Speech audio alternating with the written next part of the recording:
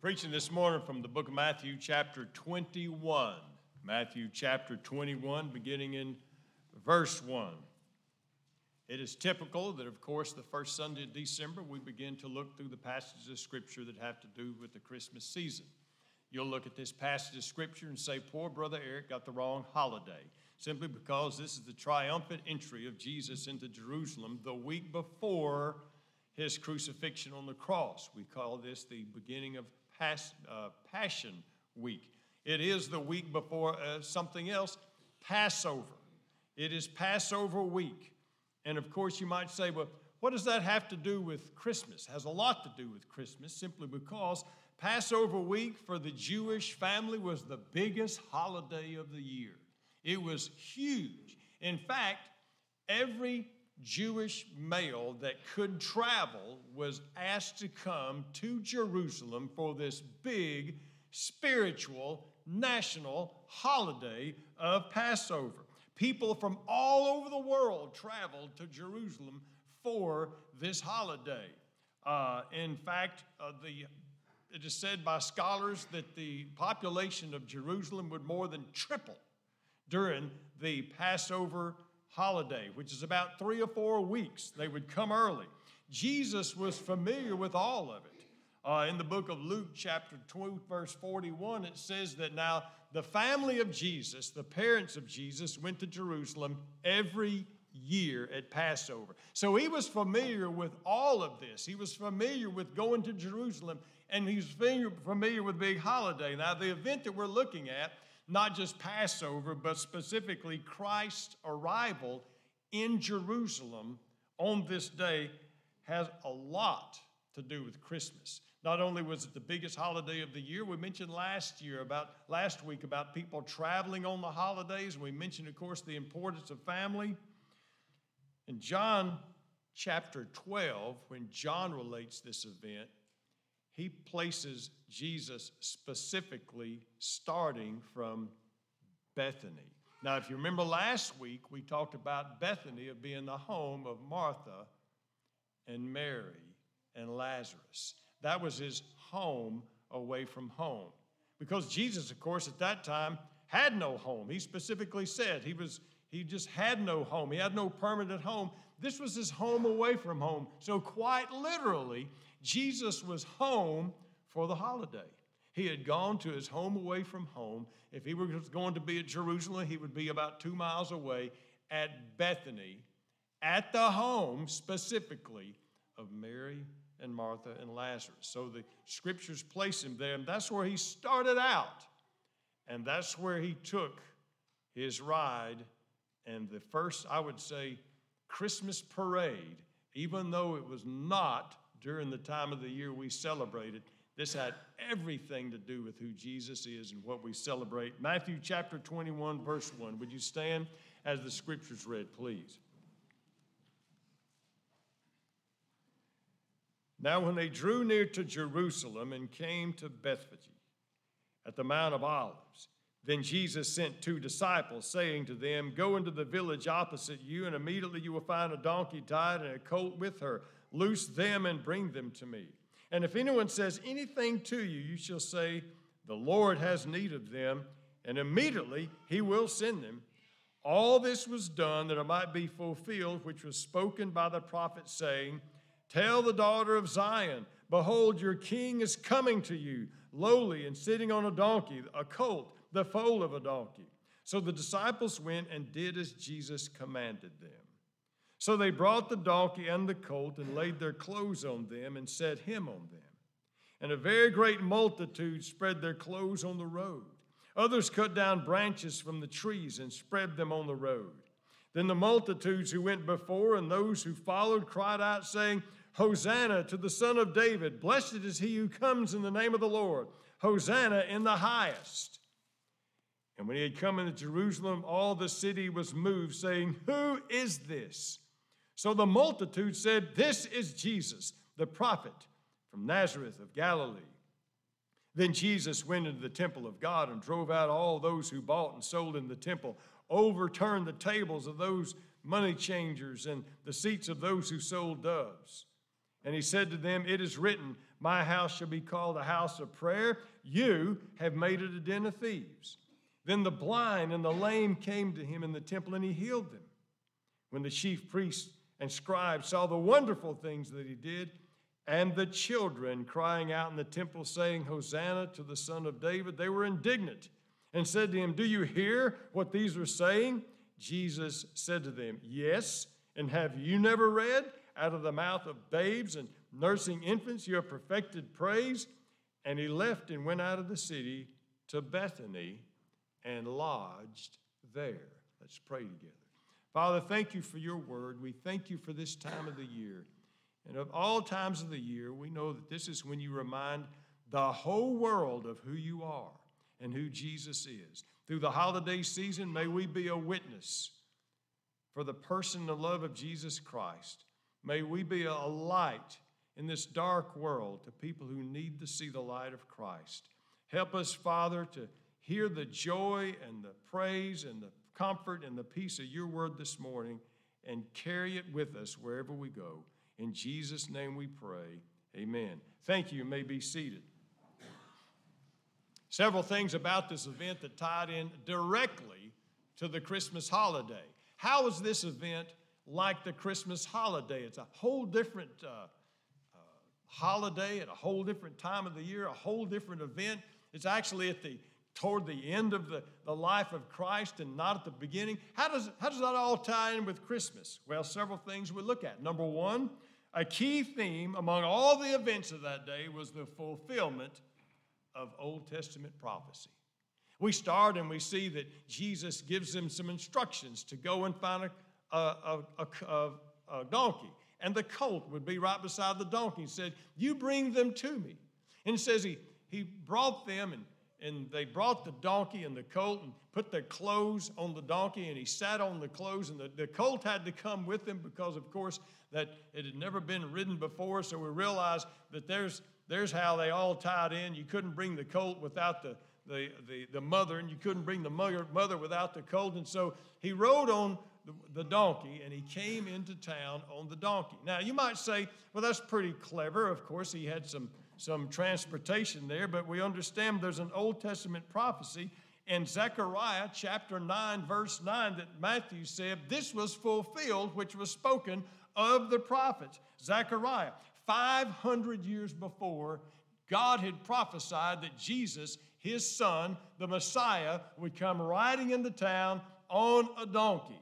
Now, no one would ever expect the Messiah, the chosen Son of God, the anointed Messiah of the Jewish people, to come riding in the town on a donkey. But Zechariah said that's how it would happen, and that's exactly how it happened. It was a fulfillment of prophecy. This event fulfilled a prophecy from the prophets of old.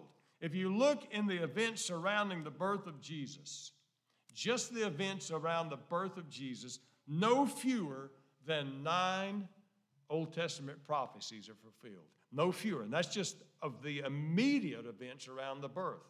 Not to mention all of the things from then on in his life that would fulfill Scripture.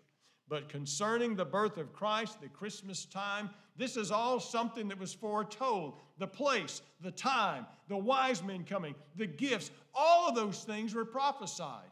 It was verse after verse after verse. Matthew checks them off and said, he's the one. He fulfilled every one of these prophecies.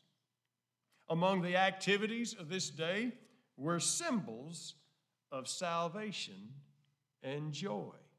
You do a little bit of homework and you realize it just simply says in the book of Matthew that they put branches in the way.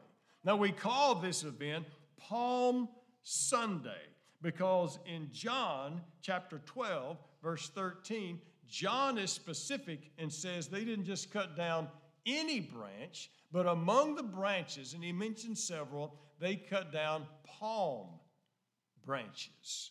And what is the deal with palm branches?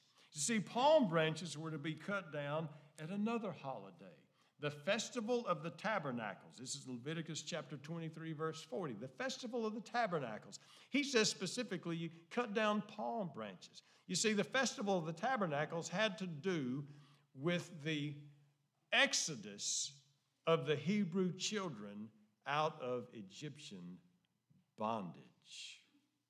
And you see, palm branches, because of that association, were symbols of victory and joy.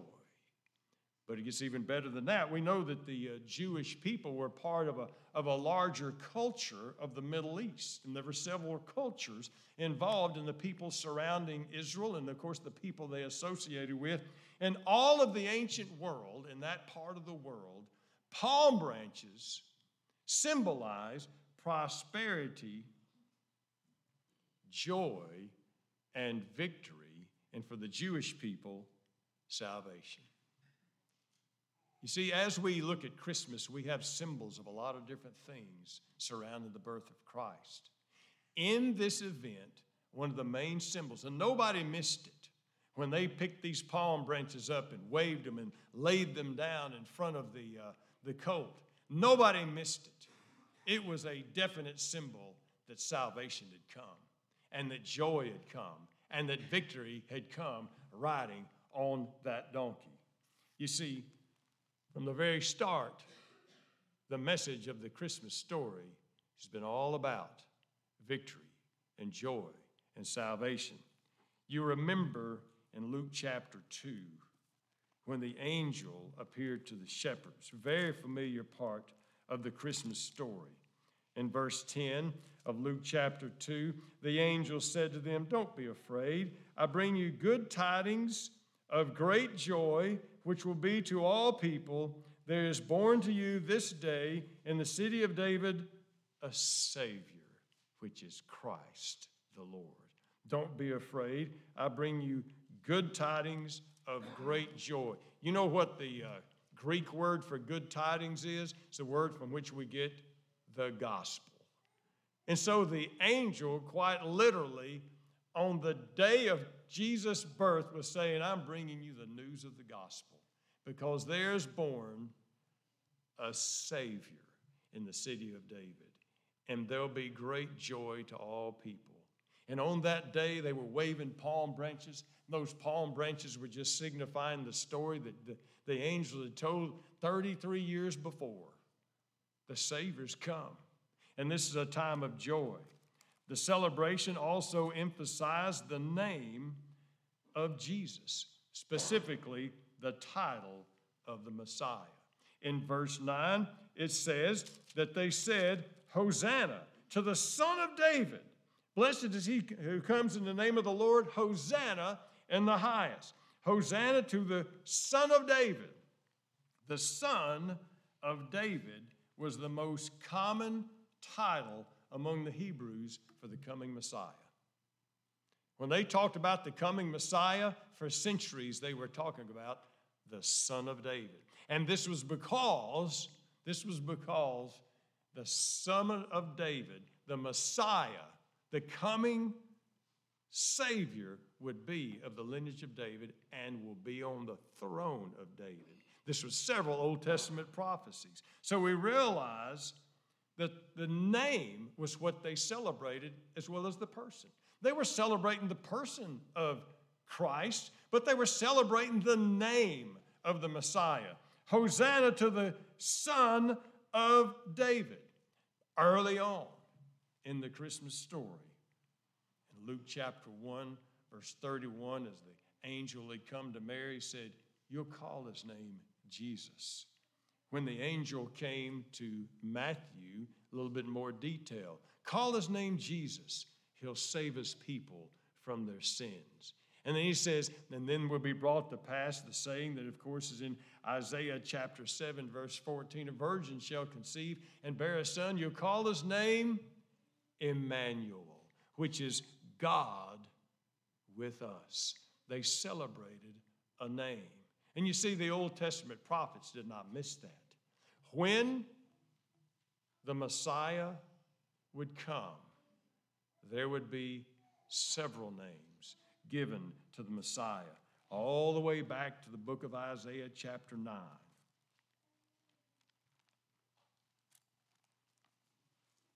Isaiah chapter 9, verse 6. Quite appropriately, we read this a lot around Christmas time. This is another one of those prophecies that was fulfilled literally when Jesus was born, specifically when Jesus was born. And it tells us something about what the Messiah would be when he came to be born.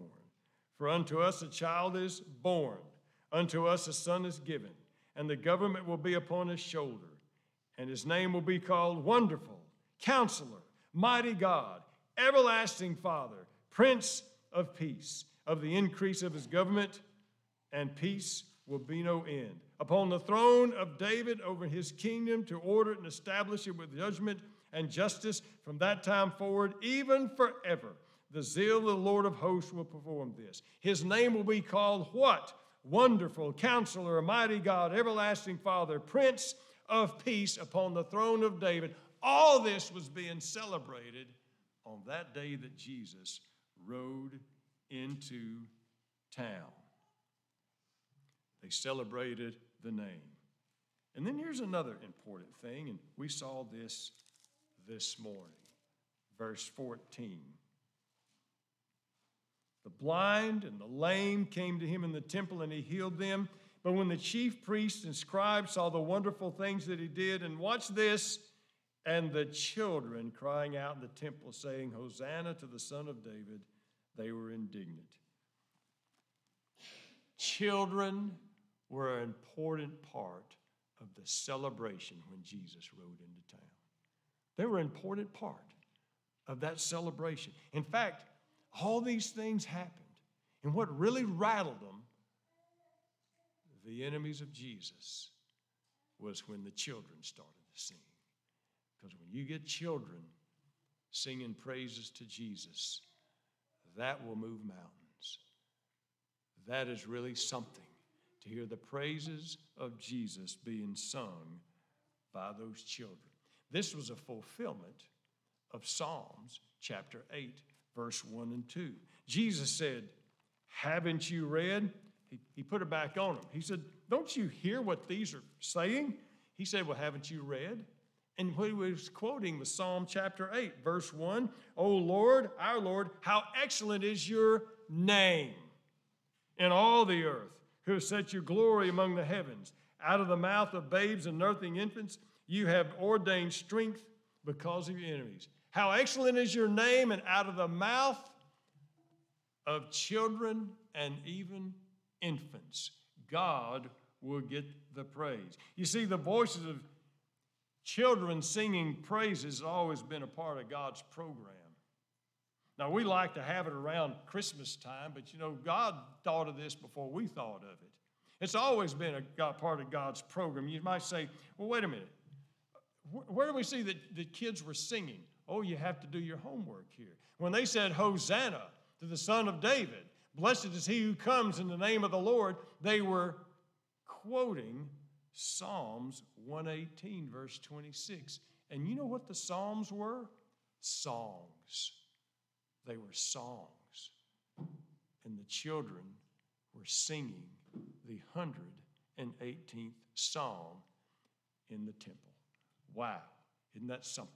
The walls of the temple ringing with the voices of kids singing praises to God.